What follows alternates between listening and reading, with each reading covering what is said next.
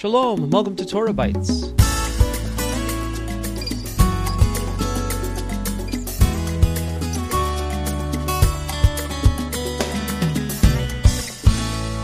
This is Alan Gilman with Torah Bites for the week of February the 10th, 2024, the first of Adar, 5784. This week's message is entitled, Whose Side Are You On? And I'm reading from Shemot, Exodus chapter 23 and verse 22.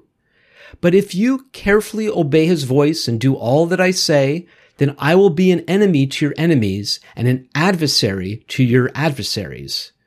I find reading something like this difficult in light of what's been going on in Israel since October 7th.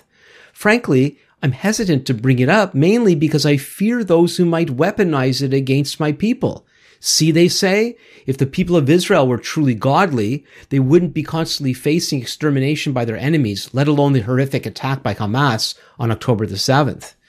Among Bible-sensitive people, I suspect that many wonder if the current crisis might be a purposeful act of judgment on God's part. If Israel lived up to its biblical calling, they may think, then there would be peace within its borders as God would keep its enemies at bay. To start off, let's consider that this might be true. That it's a possibility that the slaughter of 1,200 Israelis and others, including women, the elderly, and children, plus the taking of hostages, many of whom were also women, the elderly, and children, was an act of judgment by God against Israel for its sins. What's that to you? The Messiah was confronted by a similar question when he was asked about certain Galileans who were slaughtered by the Roman governor. I'm reading from Luke chapter 13, verses 2 through 5. And he answered them, do you think that these Galileans were worse sinners than all the other Galileans because they suffered in this way? No, I tell you, but unless you repent, you will all likewise perish. Or those 18 on whom the tower in Siloam fell and killed them? Do you think that they were worse offenders than all the others who lived in Jerusalem? No, I tell you, but unless you repent, you will all likewise perish.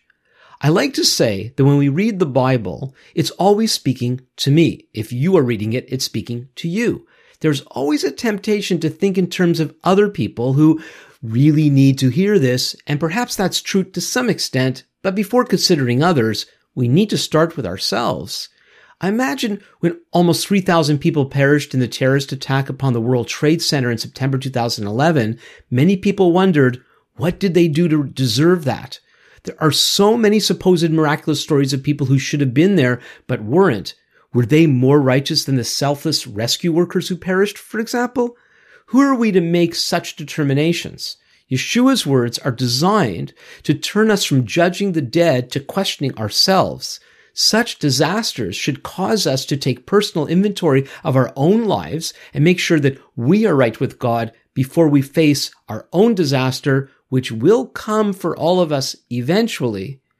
We also have to take into account how a promise like the one I quoted from this week's Parsha actually works. We might assume that it's a simple cause and effect principle, as in, behave yourselves and everything will be fine. Scripture doesn't reflect such a simplistic interpretation. The book of Job, for example, focuses on the problem we have with life not always working out as we expect.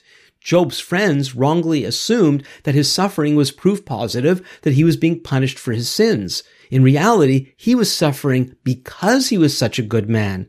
David is another example. Labeled as a man after God's own heart, he suffered at the hands of a demonically oppressed tyrant, not for his wrongs, because God had chosen him to be Israel's righteous leader. Do these and other examples therefore contradict Torah? Absolutely not. What they do is provide fuller understanding as to how life with God works. Note we read not that Israel would not suffer, but rather that if they were careful to be attentive to God's directions, then their enemies would be God's enemies. It would be presumptuous to think that God was fighting on their behalf if they were not treating him as their commander-in-chief. I would hope that the current crisis in Israel is provoking Israelis and all Jewish people everywhere to consider their relationship with God. But shouldn't we all? Torah Bites is located on the web at www.torahbites.org. Comments may be sent to info@torahbites.org. You can follow us on Twitter @TorahBites. Until next time, this is Alan Gilman for Torah Bites. Lehitraot.